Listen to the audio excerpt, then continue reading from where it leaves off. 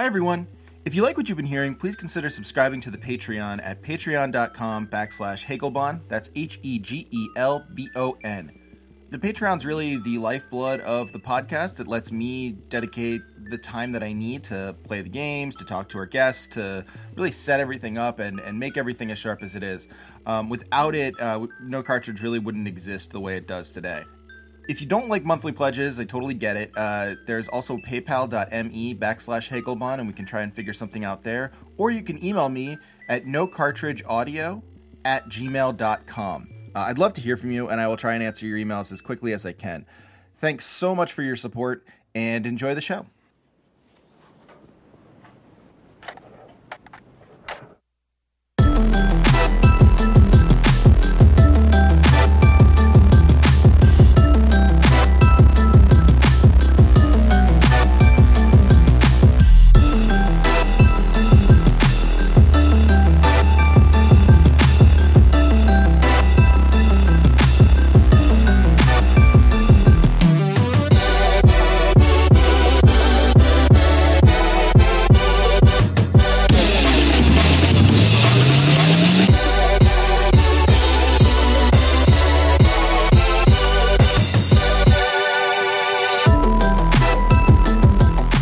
Welcome to No Cartridge Audio. My name is Trevor Strunk, Hegelbon on Twitter, and I have with me today one of my longest tenured internet colleagues, friends, compatriots, bosses, however you want to imagine it. I knew this guest before I was even on Twitter, so you know that kind of spans us back pretty far. I am talking, of course, of Liz Roscher, of previously of The Good Fight, now of Yahoo Sports, and Liz, thanks for being on. It's my pleasure. I'm so glad to be here. Yeah, no, I'm super glad to have you. We've been talking about this for a little while, and it's funny because so Liz and I mostly have known each other from writing about the Phillies, and we spent about 20 minutes talking about the Phillies before we came on air, which is always a bad decision. It's never going to bring you any sort of happiness. But of course, we remembered such luminaries as Lance Nix, and who was the reliever that came from the Orioles that was really, really bad? Danny Baez. Oh God, because I thought you were talking about someone more recent. I'm like, it's Danny Baez, but my main memory of him is he threw 5 innings in that 26-inning marathon against the Reds. He was actually, yeah. I mean, in a certain way, I think if it was a better Phillies team, that would have been like his Nick Foles moment, where we sort of tipped our hats to him and said, you know what, you did it, you're now a hero. No, see, but Wilson Valdez ended that game, so yes, so Wilson Valdez got the glory. Danny Baez, 5 scoreless innings from him was really that was about as unlikely a thing. It was literally a miracle. It should not have happened. I don't even. For those of you doing who have no idea about sports, think back to that video from Evo, the Street Fighter fighting tournament where the guy has no health and blocks every attack in a combo and then gets a counter attack in and is able to win the match. It's that kind of miraculous moment, but for baseball, which you also get into anyway. So, Liz, you're here not to talk to us about baseball or fighting games or anything hardcore gaming. You're here to talk to us sort of about I hesitate to call it casual gaming because I feel like there's a stigma there, but mobile gaming particularly, right? Yes. I mean, I have no problem with it being called casual gaming. I mean, I've never really owned a video game system. I'm the oldest of 3 girls, and we're not a video game family at all. What? Oh, I know. The only computer game I ever really played was Doom, Knee Deep in the Dead, I think, that I played incessantly. You had the shareware Doom. That's what I had too. I think it was a kid I was babysitting for at the time. Had it and gave it to me. I played that in some game called Torrance Passage, and I played the DuckTales, not the video game, the computer game. That's my gaming experience. There's a DuckTales computer game as opposed to the Nintendo game? Yeah, it's my favorite thing ever. So what's it like? I mean, I know that. So the DuckTales NES game is a side scroller. You kind of hop around on your cane as Uncle Scrooge. What's the computer game like? The computer game is you are sort of Scrooge McDuck, I guess, but Okay. get into you have a wealth contest, like who can make the most money from mining the world's resources, essentially. Cool. at different landmarks that are cleverly misnamed. You have like a map. It's you and Launchpad, and it's the Launchpad and the Duck Nephews. You have to successfully fly a plane to every destination, and there's cave exploring, nature photography, spelunking. Sounds great. I mean, my sisters and I played it for years, long past when we should have. And I even got my partner Sean to find it on the internet and put it on my computer with an emulator. So, well, what else? What else are partners for if not finding things on the internet that you missed in life? Exactly. So that's my gaming experience. I mean, that's great. It reminds me of this computer game we played with my grandmother. We didn't play it with my grandmother, but we played it on our computer called Treasure. I think it was called Treasure Mountain. And it was some sort of it was basically like a spelling game, like a math game, like a game that sort of snuck learning in through the back door. Like Reader Rabbit. Yeah, exactly. Or Math Munchers or whatever. Number Munchers. Mavis Beacon Teach Us Typing. Oh, man. Number Munchers. I was all about that in second grade. Yeah, there you go. Yeah, so a game like that. But so my sister and I played it. We had fun with it. My grandmama is so competitive that she would play it when we weren't there for hours on end. And she just lapped us over and over and over again. Had this whole treasure haul. And we had 4 or 5 treasures, but she had room after room after room of treasures. She just beat the game over and over and over again and still sort of holds it against us. That's amazing. Just holds it over our head. Yeah. Well, that's the Italian in it, I guess. So, I mean, in a way, these are sort of the earliest casual games, I guess, where you'd be playing a computer game, but essentially it was for an everyday audience. It wasn't meant to be hard. It wasn't meant to be imposing. It truly was a game that was meant for everyone. But it was still something that felt like it was challenging enough that, I felt good enough mastering it. Yeah, absolutely. That's a really good point. So not something that's so easy that I'm thinking you would think the most casual game would be something like a visual novel where it's basically just click through and you get a story told to you. But that actually mostly attracts hardcore gamers who want an anime story or something like that. And I think that's why, because there's no skill level to it. It's literally just clicking. Why would that be interesting? Yeah. See, I don't play any of those. I see ads for them constantly, but I have no desire to play any. It's always, do you tell him that you're pregnant? Do you tell this random guy? Do you go out with him? Do you ruin his wedding?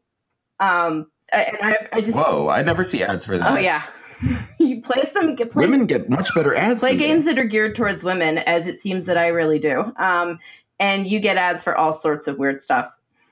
Man, that's awesome. Wow. Yeah, that's a whole thing. I've been tempted to play one just to see what it's like, because the gender politics of some of these games are real retrograde. And so shocking. So I sort of have to focus on how much I enjoy the actual gameplay rather than, how they've set up the characters. But I've been tempted to try one of those story games just to really see how badly I could make everything for whatever character I'm playing. I mean, that's one of the allures of it. I think you're getting into the basic point of these games, which is you can kind of play them anyway, and you can play them. There's a game called that I've mentioned a million times on the podcast called Planescape. Planescape Torment. It's basically an RPG. It's a classic RPG. But one of the interesting things about it is you can play it any way you want. You can sort of take your character in any direction you want. And famously, it's hard to play it as a purely evil person. Anyone who plays it purely sadistically or purely evil has an extremely hard time getting through it. You feel terrible for the characters. You just have to do these awful things to all the characters in the game. And, like, I think there's an appeal there, like, where it's like, it's not the Grand Theft Auto, like, well, you can murder whoever you want. It's more like, well, here you're set in this situation where you have your relationship to all these people around you. And if you want, you can wreck it, or you can save it, or you can nurture it, whatever you really want. Like, just kind of go crazy. Depends on how you feel, which is kind of nice. You're not really forced to. I mean, I guess it's like, video games. You can have different profiles and play different ways. I like that in some of, I think I would like that in those games. Maybe I will download one and try it. Because I narrative games, but I play a ridiculous amount of time management games. I love them. So talk to us about time management games, because I think like the one that came up on the show was a game called Cart Life, which truthfully I think you'd enjoy, but also when I looked at it, made me think like it would like ruin me to play it. Which is just a game where you're a poor person and you have a food cart and you have to like make ends meet. And like things keep happening, like your landlord demands more rent, or a pipe bursts, or, all of a sudden you get a ticket and you have to figure out how to pay for it. You just have to like not go bankrupt. But the whole point of the game is about like the difficulties of poverty. I think traditional time management games are, and you can correct me if I'm wrong, like, honestly, you'd know more about this than I would. Traditional time management games are fairly apolitical, right? I mean, for the most part, the ones that I play are geared towards women, and they have to be fairly broad. Like the number of games I have from one producer is kind of insane. It's almost everything they do. It's called Game House, and they do their own games. Okay. They have those third-party games, but all their time management has a house style. The same types of characters. They have a log series. It started, I think I played the first one when it came out, like Emily's Delicious Cafe, and they've taken this character and given her a huge story that spans across maybe 10 games. It's a cooking time management game. She owns a restaurant. She's a huge pushover, super duper annoying. I can't stand her, so I stopped playing the games. Right, sure. It's sort of like almost all of these are like bad sitcoms or like mid-90s dramas where they try and teach you a lesson. And it's sort of funny. I play them for the mechanics. I think there's maybe one or two that I play because I think the story is great. But most of them I play just because they're easy to play. They're sort of hypnotizing. You can play them over and over. And the ones that I play, it's a one-time sort of fee. You get like 10 levels for free, then you pay $10 and you get the rest of the levels. There's usually like 60 total levels. And I feel like that's reasonable amount for me to pay if I like the game. Games that continually try and hit you up over and over for stuff that's going to make it easier for you to do, the game mechanics. Those games I have a hot and cold relationship with, because sometimes, well, like a Candy Crush Saga sort of thing, right? I did play a lot of Restaurant Dash, up until a couple of months ago. Gordon Ramsay's Restaurant Dash, which I think is exceptional. It's a really, really good game. It's a lot of fun. You don't need to buy anything to play it well, and they're fairly generous with the free stuff. But you sort of hit a wall with some games at some point where it's like, well, I've done this 8,000 times and it's all the same and it's all boring. So, unless, I wanted to pay a little bit of extra and get something that would, make it easier or better. And I didn't want to do that. I mean, I find it really interesting because, like, I think so not to be too crude about it, but I think, like, if you imagine like the two industries that would want to bring women in more, sort of that bring men in naturally or sort of like seemingly naturally, of course it's all constructed, but we know that, it would be like games and porn, right? And it seems to me that like both would imagine women would want the same thing, which is more story. And I don't know if that's true in sort of like pornography or sex work or whatever, but like it doesn't seem to be true in what you're talking about with gaming, which is that like actually the story doesn't so much matter to you. Like it really is something that I think like programmers or developers would think like, yeah, that's more of like a male driven concern, which is mechanics, like the bare bones of the thing. How the game works, does it work well? Is it pleasing in terms of like how it runs as a system of rules, checks and balances? And stuff like that. I play games looking for that balance of something that's going to be challenging, but not so challenging that I want to toss my iPad against a wall.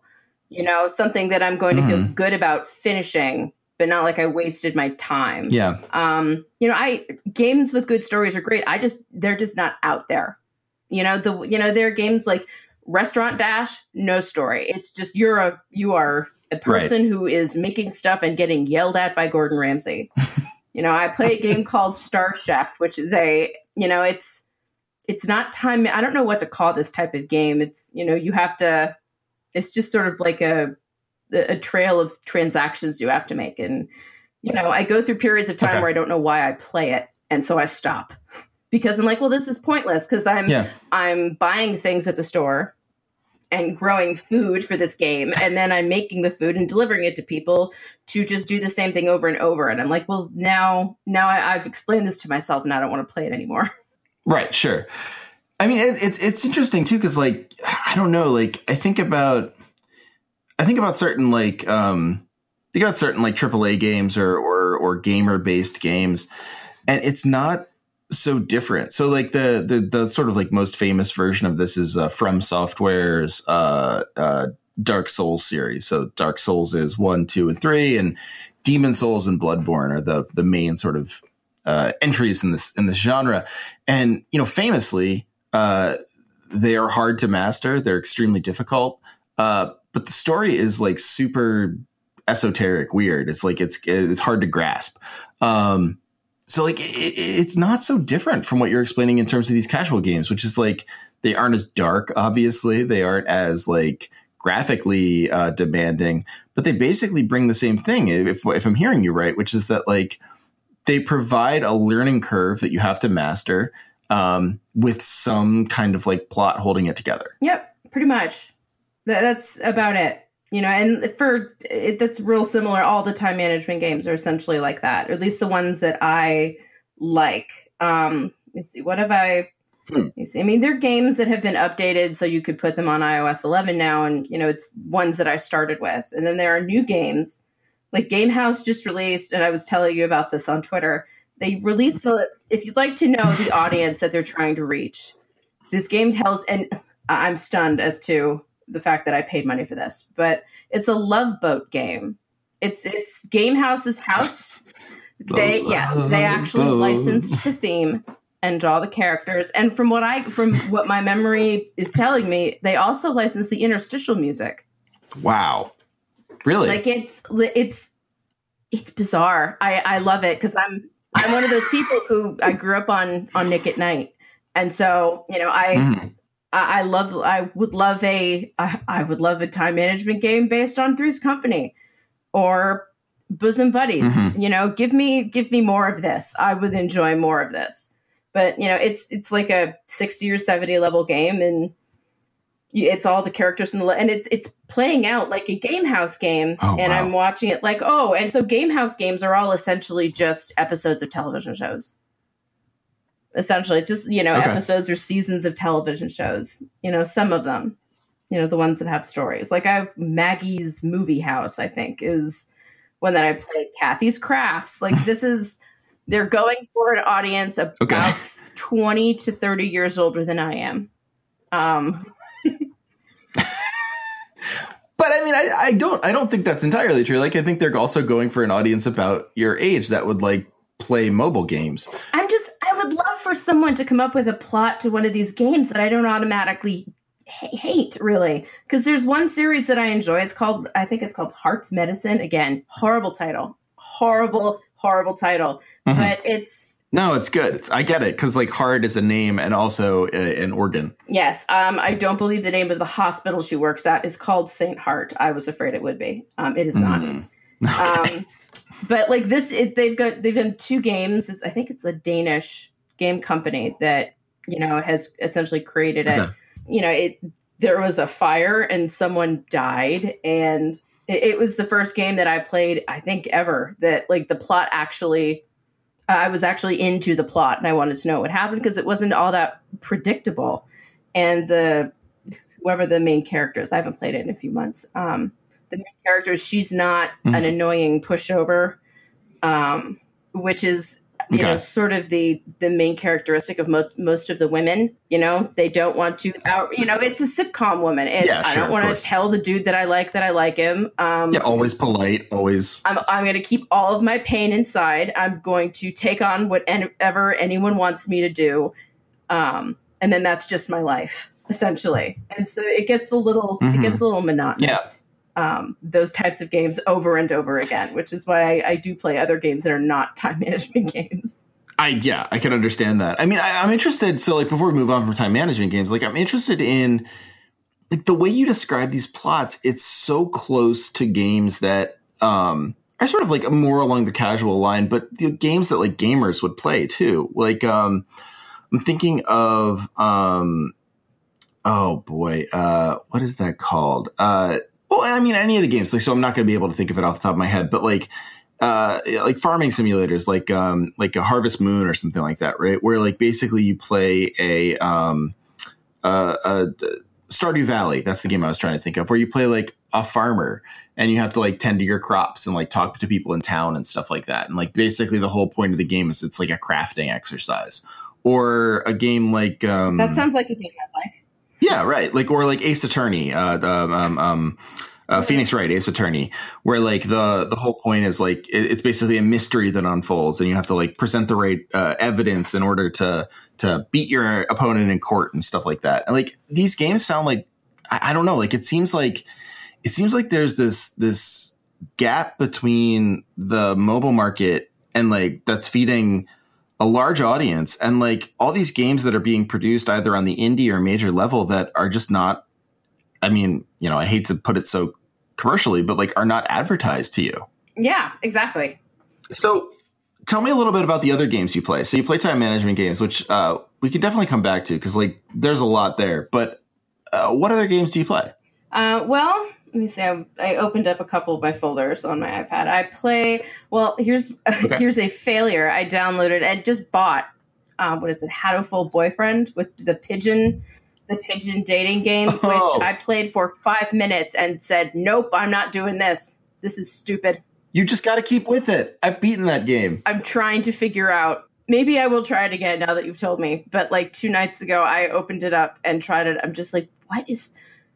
It's a person who is a pigeon, and there are other. Why is there a person at this pigeon? Because I can get past the pigeon school thing. Like I have an imagination, but why is there a human there? And that's as far as I got before I'm like, nope.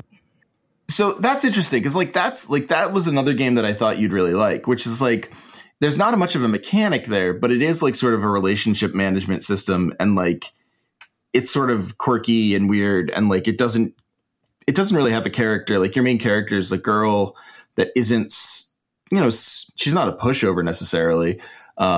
She sort of has her own opinions, and because she's you effectively, you can make her whatever you want.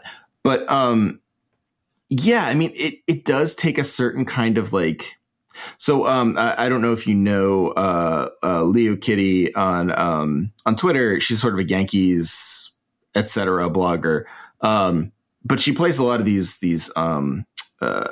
visual novels. And when I mentioned that I was playing Hatoful Boyfriend, she was saying Hatoful Boyfriend makes no sense if you don't know anything about visual novels. Maybe that's really it, because I don't know anything about visual novels. So maybe that's there are a lot of references, because I downloaded and bought it straight out because I think you had mentioned it to me at one point. I know Sean had mentioned it to me, and I I thought, all right, well, it seems like there's a good chance I'll like this, and I obviously need to give it another chance and maybe bear with it a bit. Yeah, I think.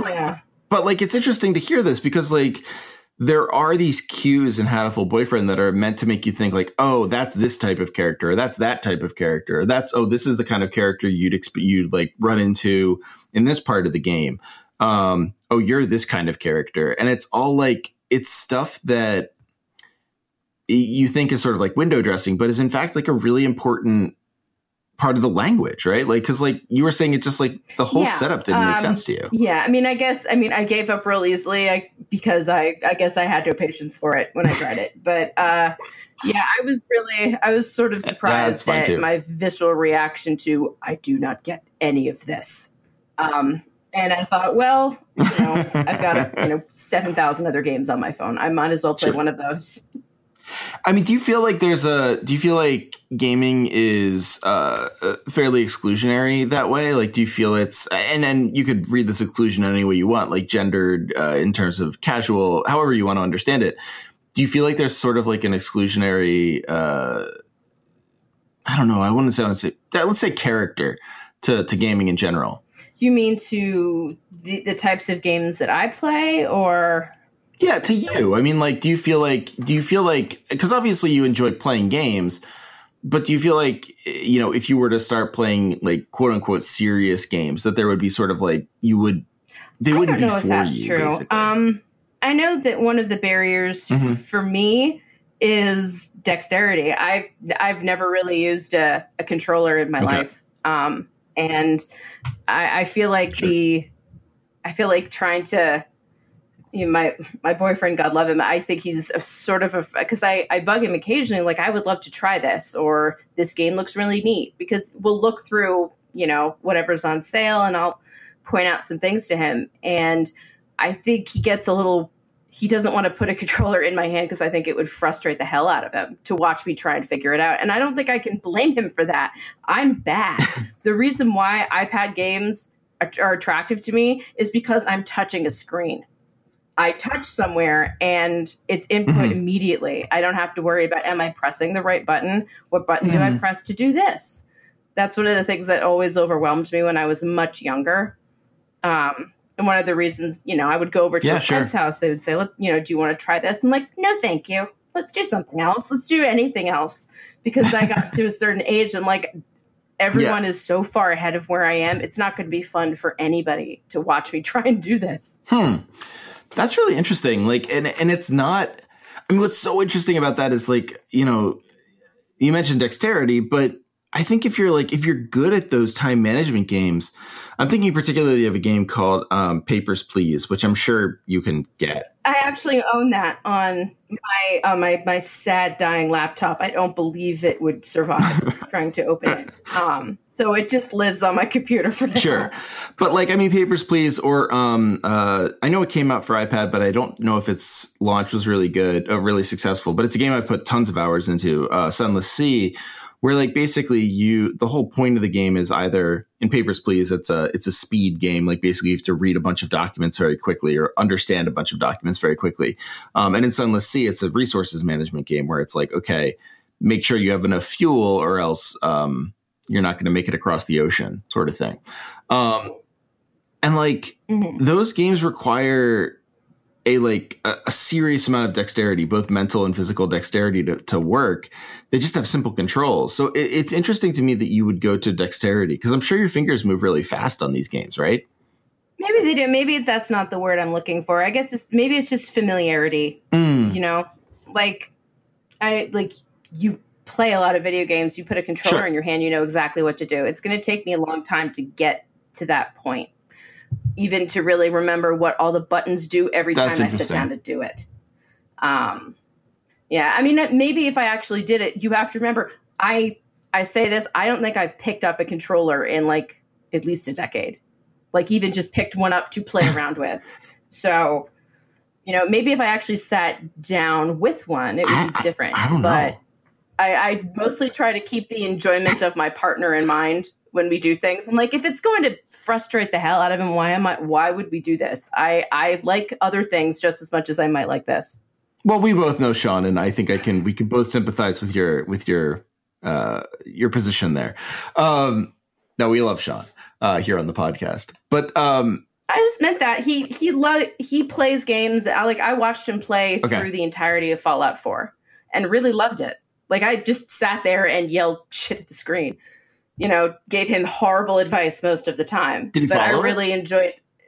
No, most of the time he didn't. Oh, you gotta. At the time, it was like, "Hey, shoot that." He's like, "What do you think I'm doing?" I'm like, all right. So I'm glad you've heard me.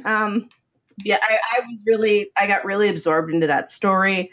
I really loved watching him play that game, and we're sort of looking for another one that he could play and I could watch, and we could sort of both feel part of it without me, feeling inadequate. Interesting. Yeah, actually, I know another couple that I'm friends with another couple who played through Fallout 3 when it came out in the same way. Like, I think the Fallout games are very peculiar and particular that way. Maybe it's a Bethesda thing. Maybe you guys can play Skyrim or something like that. We've sort of done it with God, what is that? I'm completely blanking on it. It'll kill me. It's the game Thieves End was the.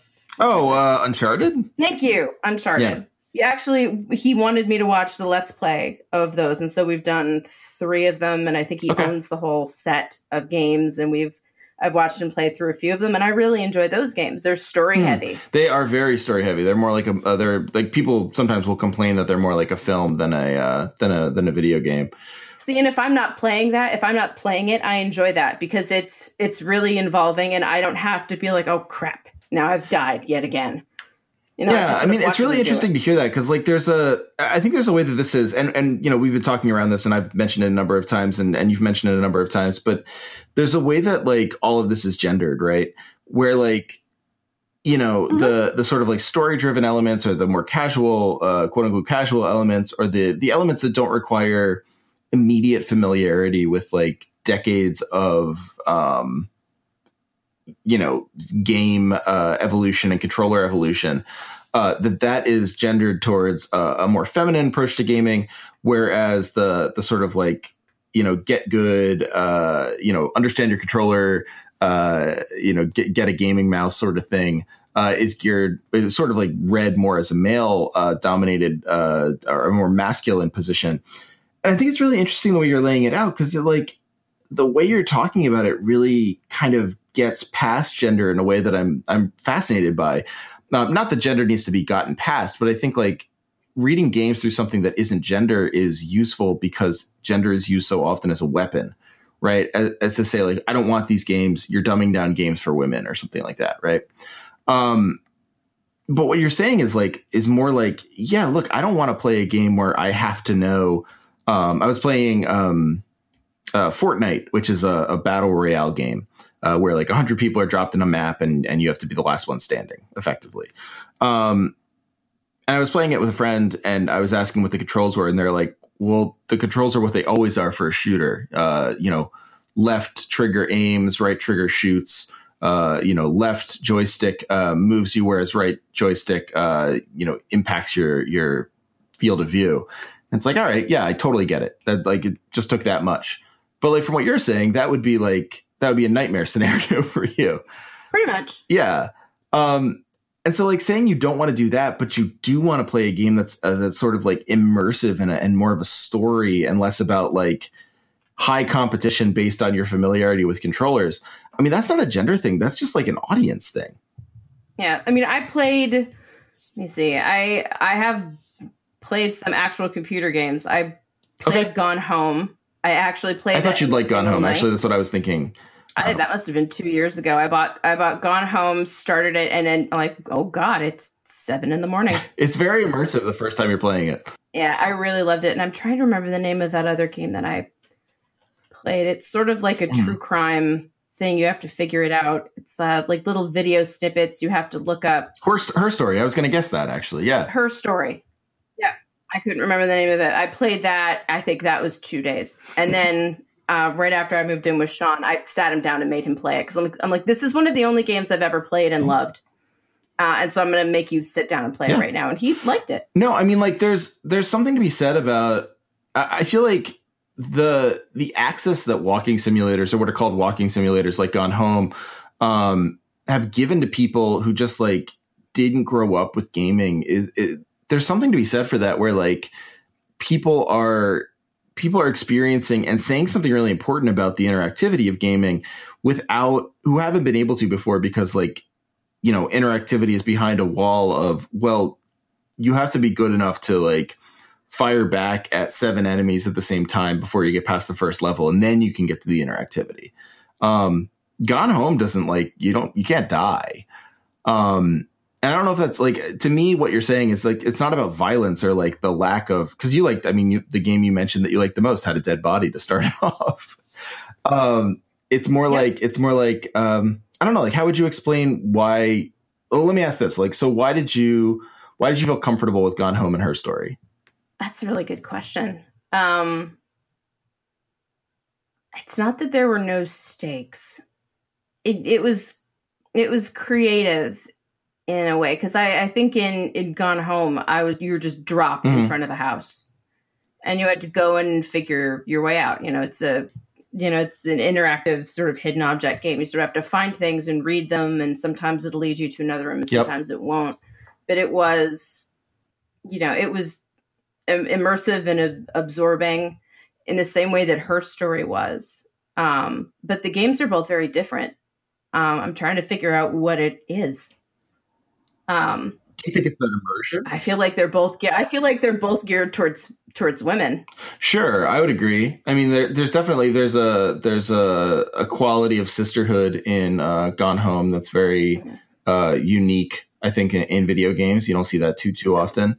I mean, it's not like I don't download games that aren't, geared towards, dudes or anything like that. I'm trying to look at games that I have. Like, I played three or four of The Room. Okay, sure. Not the movie. Yeah, no, I know which ones you mean. The game called The Room, which I originally downloaded and realized it was not about The Room and was slightly disappointed, which was like whenever it was. But that's a real shame. Yeah, no, it's not escaping from the film The Room. Yeah, like The House of Da Vinci is another one that's sort of like that. Marvel Puzzle Quest I have on my iPad. I haven't played that in a little while, but it's not like I'm afraid to download games that aren't geared towards women, but I don't know. It feels a little easier sometimes. Is it that, like, I mean, so it seems like... I don't know if it's non-threatening or if I know that it's most likely going to be to a level that I'm comfortable with. No, that's totally fair. I mean, there's like... Which says a whole lot that I don't even want to think about, really. Yeah, no, I mean, like, you can't... I feel that way about what's called like 4X games, where like you have to, take over Europe or whatever. It's like a grand strategy game that takes place over hundreds of years, and you have to, maintain all your population and armies and farms and stuff. It's just terrifying to me. Even opening it up, I'm like, I don't know what I'm looking at here. This is horrifying. Yeah. I totally get that fear. I think like.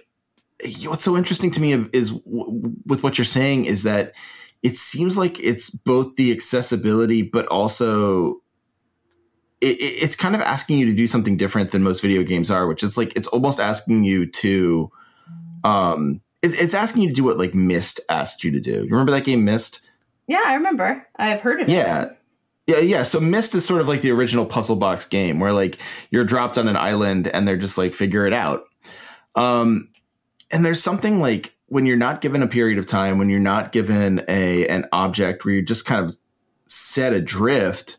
I mean, there is something that I think paralyzes a lot of men. It paralyzes me in a certain way, where like you're not given a task and all of a sudden you have to figure out the stakes on your own.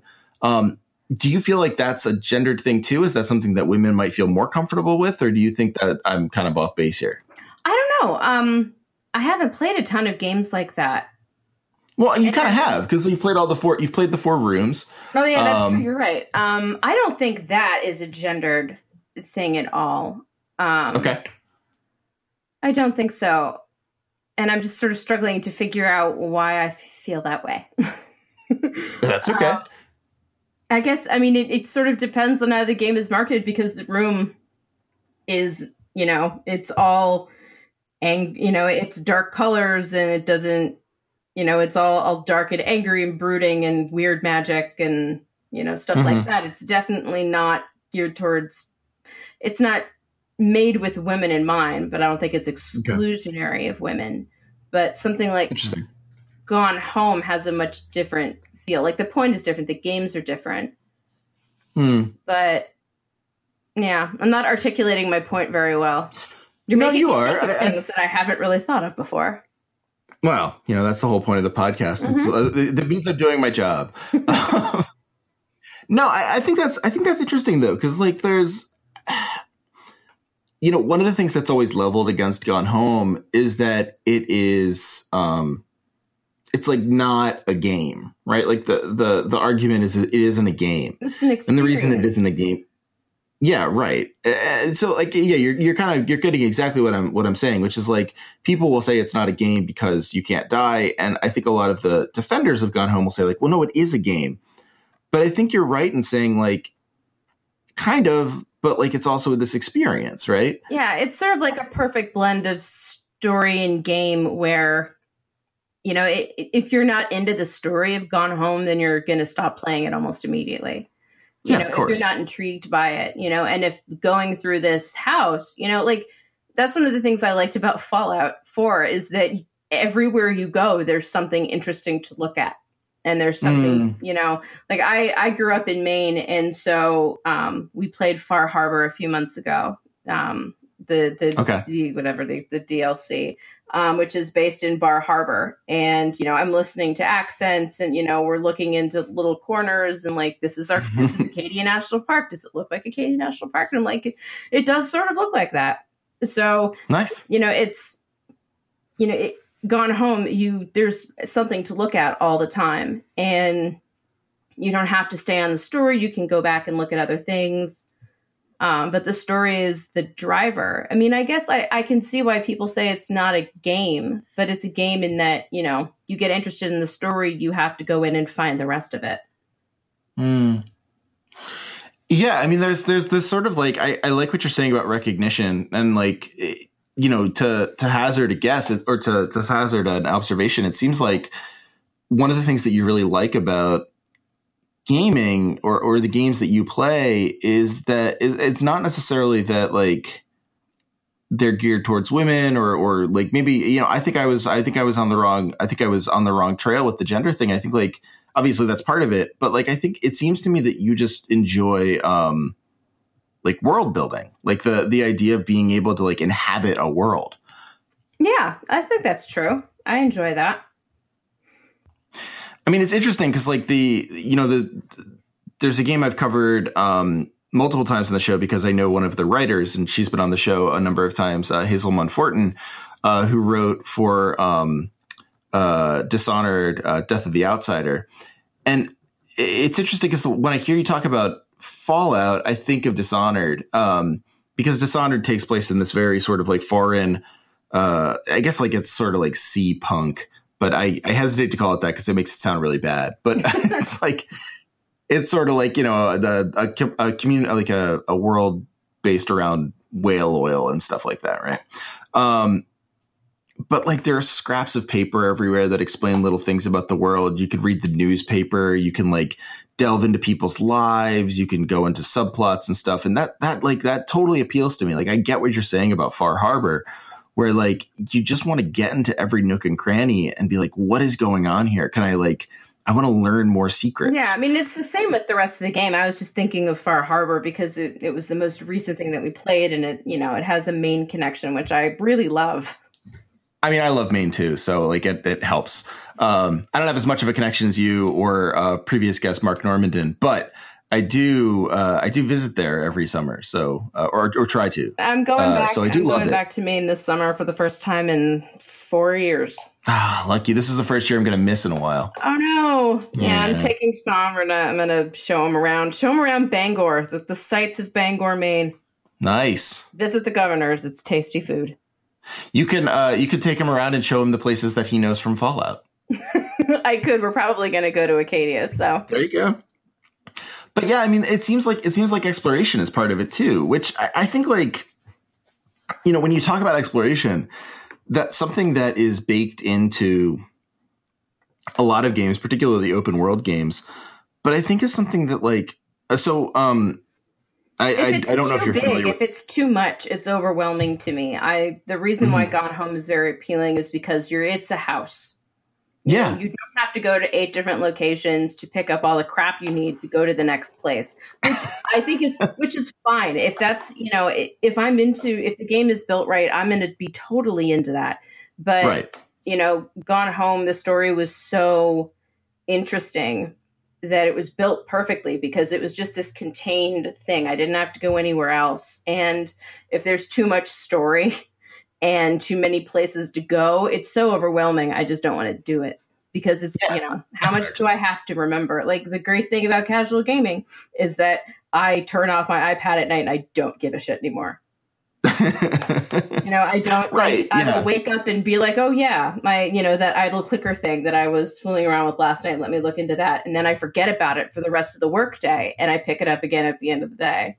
Yeah, you can turn it off if something important happens. You don't have to, no one has to yell at you to put down the controller. Exactly. Exactly. Yeah, I mean, there's like, it's really interesting to me because it reminds me of this, I guess it's kind of like an art project. I don't know if the people who made it would probably think I'm being a little pretentious by saying that, but it, I don't know how to describe it. Basically, like these devs or these sort of like modders took Grand Theft Auto 5. And Grand Theft Auto 5 famously has like a massive world map. Like it's just huge. It's like if you scale it, it's like, several square miles or something like that. Like it's just, It's absurd. And it's Liberty City, which is like kind of New York, kind of not. It's its own place, right? And so what the devs did, or what the modders did, is they made a deer who runs through Liberty City just randomly, and it runs through the map, and they film it or give updates on it and stuff like that. I don't know if it's still going or not, but the idea is it just runs through this landscape and like sometimes stumbles across gunfights. Sometimes it's just like running on the beach, discovers things no one's found before. And so it's this pure randomness of exploration that I think like is so obvious in a game like Gone Home, right? Like the idea of finding everything, like looking at the tapes on the under the TV and seeing like, oh, they've taped the X-Files or something like that. Like I can't imagine anyone plays Gone Home and doesn't see that, right? Yeah. But in a game like Grand Theft Auto, it's lost. Yeah, I mean that's, I like games when there's a lot of detail, you want to stop and examine it. That's one of the things I enjoyed about making Sean play Fallout exactly the way I wanted him to, which was like, no, look over here. No, stop shooting that thing and advancing the story. Go over here instead. Because there's a cool house that's been totally bombed out, but it looks exactly like, houses that I've driven by, 8,000 times on my way up to Cadillac Mountain. So, well, and you are allowed, you can, as Sean's partner, you are allowed to force him to play the game however you please. I'm allowed to yell at him and try and make him do it. That's what I'm allowed to do. Just like you can assert your partnership role there. So like, look, play it this way or empty the dishwasher.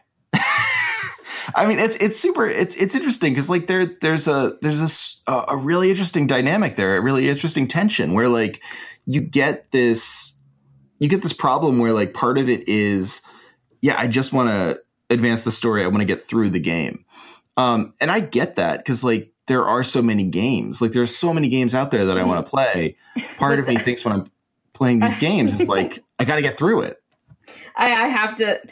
The only time I ever did that was on Far Harbor because Sean is a completist. He wanted to do as many missions as humanly possible before advancing the story, to a certain point. He wanted to play as many, and in the end, it was so fun, but it is incredibly frustrating where I'm like, well, that was an interesting tidbit. Let's move forward and see where that goes. It's like, no, I've got 8 missions to do with the Brotherhood of Steel. Like, God, right. I hate them. Why do we have to spend more time with them? They're all dicks. So yeah, well, that's true. No one likes the Brotherhood of Steel. No, most of the time he's like, let's spend more time here. And I'm like, no, this is an interesting story. Let's find out more.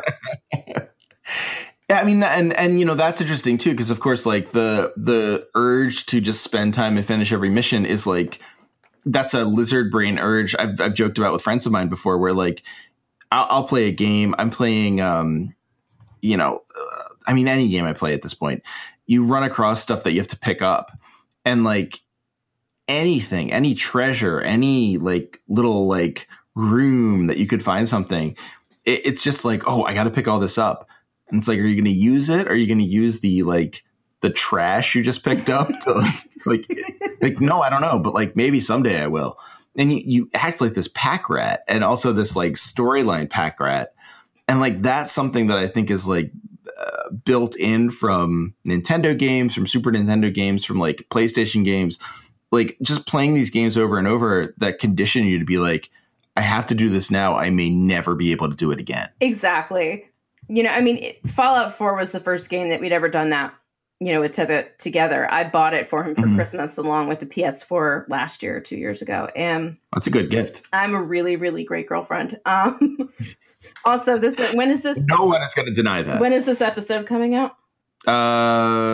Probably next week. I guess like So I can say this now because Sean just finished his PhD and he's been trying to get an SNES Classic Edition for months, but not wanting to go onto eBay and pay slightly more for it. And so I managed to find one and pick it up for him as a gift. I am a great girlfriend. I buy him the best video game gifts. I feel like he should probably be thinking of gifts to get you now. Yes, he should.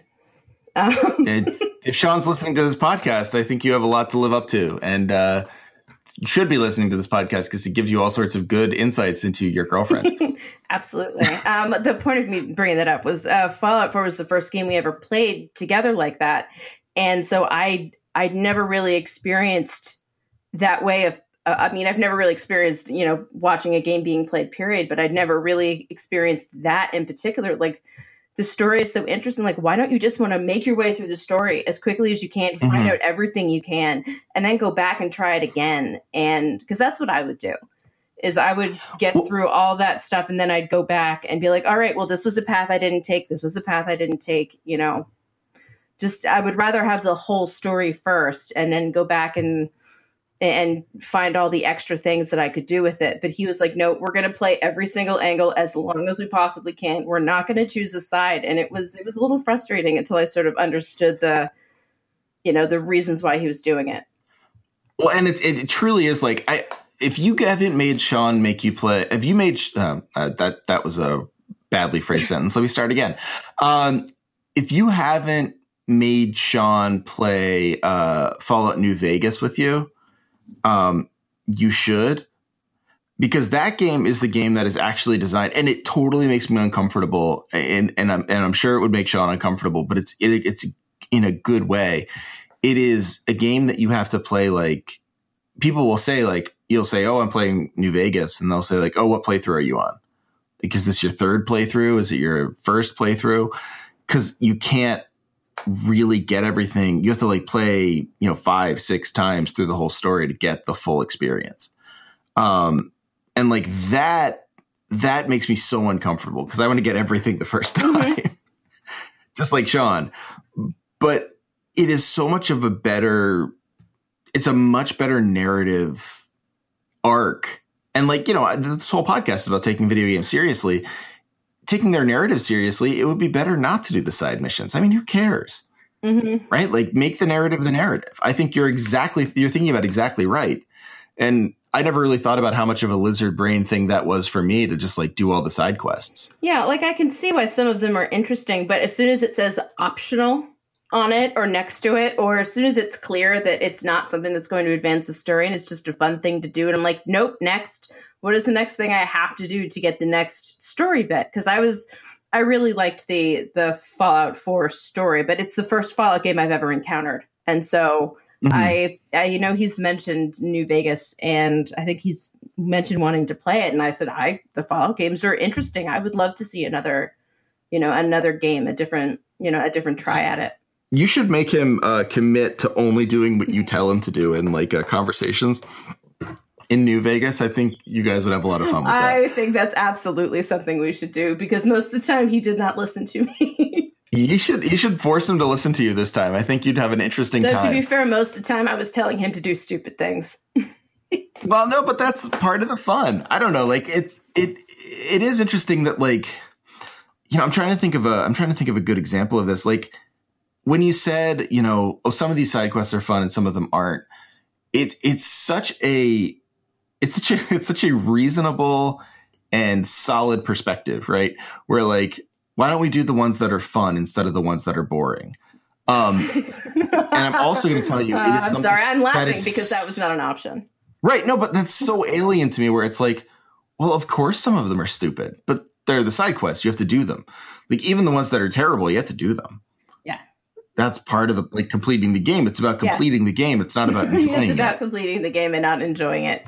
See, that's the mentality that I look to avoid. Because I have a handful of games, including time management games, on my iPad that I've just not finished. They have ends, and I lost interest, and I'm fine with not finishing them. You know, and I think I mentioned that to Sean at one point, and that the look on his face was like, "Why? How would you not finish this game that you've done most of?" Because I stopped caring about it. Yeah, I mean, I'm kind of inspired by that mindset because like, you know, it reminds me of the mindset that a lot of people take with novels where it's like, oh yeah, I kind of lost interest in that novel, or like, oh, I really like that scene, but like, I didn't really feel the need to finish it.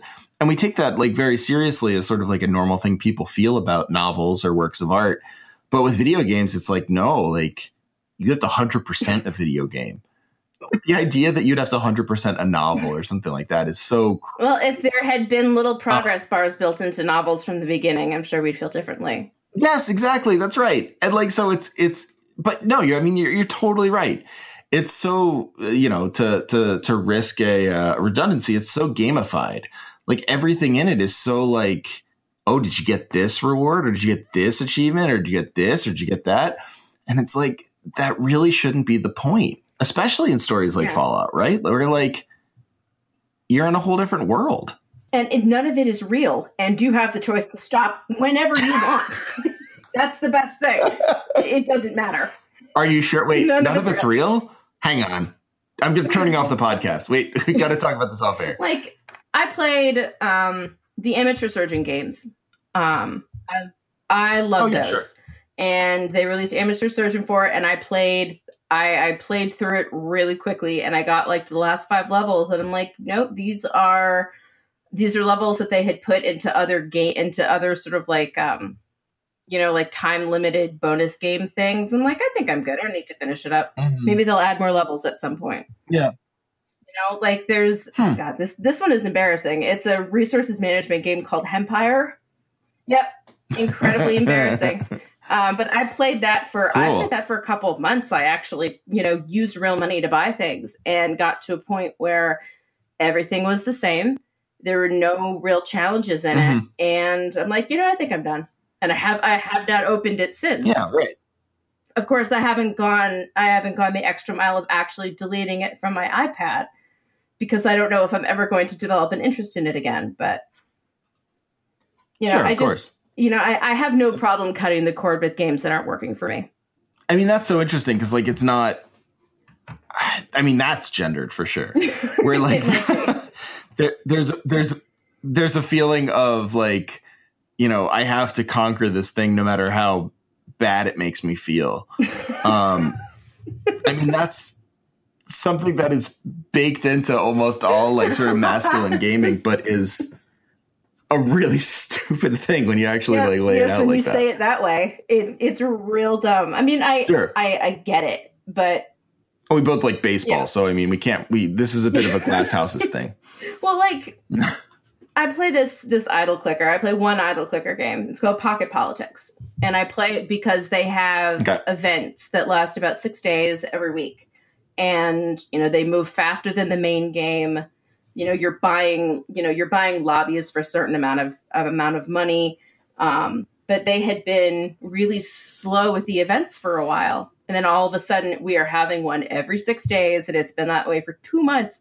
And I realized it's because it's the only way they make money. And I'm looking, like, I'm scrolling through some of the usernames. I'm like, these are all dudes. Oh. And I'm in my head, I'm thinking, because with these little events, you get to a certain point and you essentially win. You clear all the levels, you buy all the items, and you get as many, as much of, whatever the little, automatically generated currency is, you get as much of that, and you can buy everything out and be the king of the mountain. Oh, and I'm like, I have never felt a desire. I think I bought something on that game once, just because I think I was really close to finishing it. And I thought, well, why not spend $2 to go the extra mile? Yeah, sure. I'm like the usernames are all obviously sort of dude related usernames. And I hadn't put those things together yet. I feel like they really want to be the king of this stupid idle clicker game. Yeah, of course. I mean, if there's a ranking or a way to win, yep, everyone will go for it. Every guy will try as hard as possible to actually win, even if there's no reward, even if there's no like benefit. And it seems to me like that's something that's actually like really bad for video games, right? Like that's why there are so many games that are simply just like plotless shoot 'em ups, where it's like, sure, in a perfect world, you get the plot of like playing a fun co-op game with your friends and stories about it and stuff. And like, I don't know, like I've certainly enjoyed my time in a lot of those battle royale games outside of just trying to be the best, because I'm not very good at them. So like, I'm never worried about that. But I don't know, like that feeling of like pure competition instead of like enjoyment is something that's very much opposed to art. It is. If I didn't enjoy doing any of this gaming, I wouldn't do it. Right. Life is too short to do something that is not enjoyable unless you absolutely have to. I like competition a lot. Sean and I are very competitive in general. He would probably tell you the opposite, but he would be wrong about that. We're very competitive. I trust you more than him on this one. We're competitive. There's a reason we don't play a lot of games against each other when we go to an arcade. Sure. It never ends well, so I like competition, but that alone is not enough to keep me engaged. Like that's a rush of endorphins that happens once, like, oh wow, look at how far up I've climbed in the rankings, and then it's like, oh god, I have to do more. Yeah, right. To get even farther, like that. If that's if that's the next thing I'm thinking, it's like, all right, well, now I have to spend another 5 hours to climb up another 10 spots, and like, nope, off. Yeah, because that's not fun. That's we're doing it just to get to the top. Yeah. Like, I play games to enjoy them, to have something that occupies my mind and fingers after spending a day, writing about stupid sports crap on the internet. So, I mean, important sports stories of the day. Yeah, I'm not writing about Instagram posts. You say that you just like don't like writing for just kidding. No, Liz takes all of her writing very seriously. You would know if you read her work. I love my job. I love what I do, but it can be, I'm spending a day where I wrote, 4 posts about, the Instagram posts of baseball players, which can be fun, but can also be a little soul deadening sometimes. Sure. So I'm looking for something to take my mind off of that isn't going to make me feel like, oh God, I have to do more work. I mean, what I really like about that, and it's sort of like it's a good place to end, because we're at about an hour, but like, or a good place for me to end, and I'm going to let you get the last word. But like, there's something so interesting about that where, what you've been talking about in terms of enjoying games has been these 2 poles that I think are such anathema to a lot of gamers or traditional gamers. And the one pole is, I just want something that can help me turn my brain off after a day of hard work. And the other pole is, I want something that'll tell me an interesting story and that I can sort of like, it doesn't matter how active I am in it. I just want the story. I want to be able to experience something. And like, it's so interesting how those 2 things are held as bad qualities of games at this point, like casual, right? Whereas like, maybe that's actually something that we should be celebrating in games generally. Like maybe it's something that like, actually we should be pretty happy that games produce and allow for, since it's probably like how they're most interesting in the world at this point. I mean, it's a balance to strike that like I said, I download time management games. I download a lot of them to sort of find that balance between, you need to earn coins, you need to, play mini games, you need to accomplish this goal. Some of them have stories, like I search for the balance of a story that doesn't suck, mechanics that are interesting and absorbing without being too challenging. Like I want a challenge. I don't want to breeze through everything because there's no point to that. But, I don't want it to be so challenging that I'm, going to break my iPad in half over my knee. Right. So, but I search for something that isn't going to take too much, sort of mental capital for me to play at like, 10:30 at night when I'm, staring at HGTV. Yeah. So, it's a tough balance to strike. And I don't think a lot of games really do it, but I download them to sort of try and find the ones that are going to entertain me. I think I played through Heart's Medicine, both games. I played through it twice, which I don't think I've done with any other game. I don't think I've played Heart's Medicine. That Heart's Medicine series is the only time management game that has a beginning and an end. Yeah, it's the only one I've played more than once. And it's because I really like the story and it's interesting, but I'm the person that will have notes on how they can make it better. And I have to make myself not send them because I'm like, they don't want to hear from me. They don't want to hear about how this feature is really stupid and makes no sense and adds nothing to the game. Who knows? They might want to hear from you. Maybe they do. They can hear it via the podcast. I hope they're all listening right now. Liz has some suggestions for you. Just email her. You can find her work at Yahoo Sports. So it's not going to be hard to find her email. Liz, I'm going to have you on to play this game that I've been told to play called My Summer Car, which is a game that you're in Finland and you have to make a car. And it's like a summer simulator. So we'll have to stream that together because this sounds like a game that would be good to play with you. That sounds like fun. It sounds like something I'd like. Yeah, no, me too. But do you have any last thoughts before we pass on? Because I think this is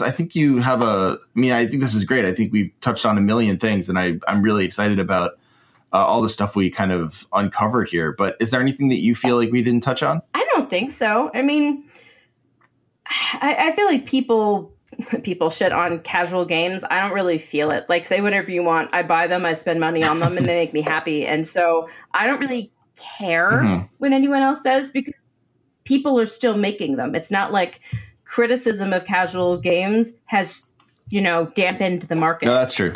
It's only made people more furtive about playing them. It's only made people not really want to talk about, playing them or feel embarrassed. And as you can tell, I have none of those feelings because I have talked about the weird weed growing simulator game that I played. I have no shame about any of the games I play. Nor should you. And I wish more people were like that because I feel like a lot of people play these games and no one wants to admit it. People feel like tossing money at mobile games is wasteful, but spending money on a game system, it's like $400. Yeah, right. How many mobile games would you have to buy to get there? And then games themselves are like $50 to $60, depending on what you want. Like, I'm spending probably in the end, looking, over a period of time, I'm spending about that much if you look over a few years. But, this is what I'm choosing to spend my gaming money on. I don't feel like it's a waste. And, they're still making thousands upon thousands of these games. That's true. Everyone be more proud about the mobile games you play. All right. Solid. Well, Liz, people can find you on Twitter at Liz Roscher, Roscher. Correct. People can also find you at Yahoo Sports, right? And where else? Yep. Yahoo Sports on The Good Fight. Yep. Always important. Also, hopefully on The Athletic going forward. Right. I'm hoping they bring me back then. I do a newsletter every other weekend on SB Nation Baseball. There might be other places I write. I don't remember.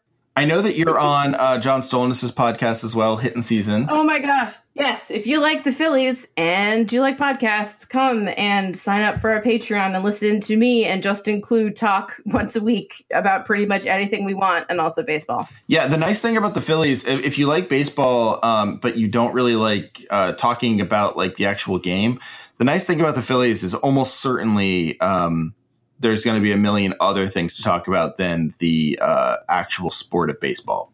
Yes, our podcast is called Continued Success, and at least for this year, we're going back through the 1993 and 2008 seasons, sort of week by week. Nice.